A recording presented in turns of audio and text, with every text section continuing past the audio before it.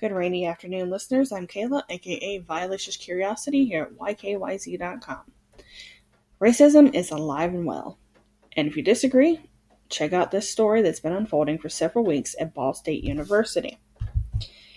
In a business class, a Caucasian professor by the name of Dr. Borna called the police on an African American student by the name of Sultan Benson because, well, he was African American.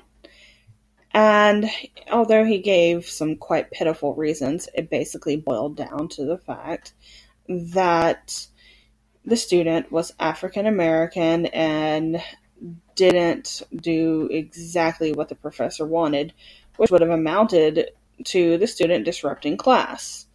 It was a ridiculous scuffle over changing seats multiple times, and the student just wanted to sit there and take notes and finish the class. But he was escorted out of the classroom by police.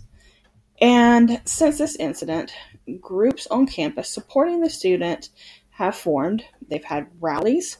The student has been anxious, unable to return to class, felt threatened, but thankfully the school has taken appropriate steps, suspended the professor, and investigation is underway. What are your thoughts? I'd love to hear them at YKYZ.com.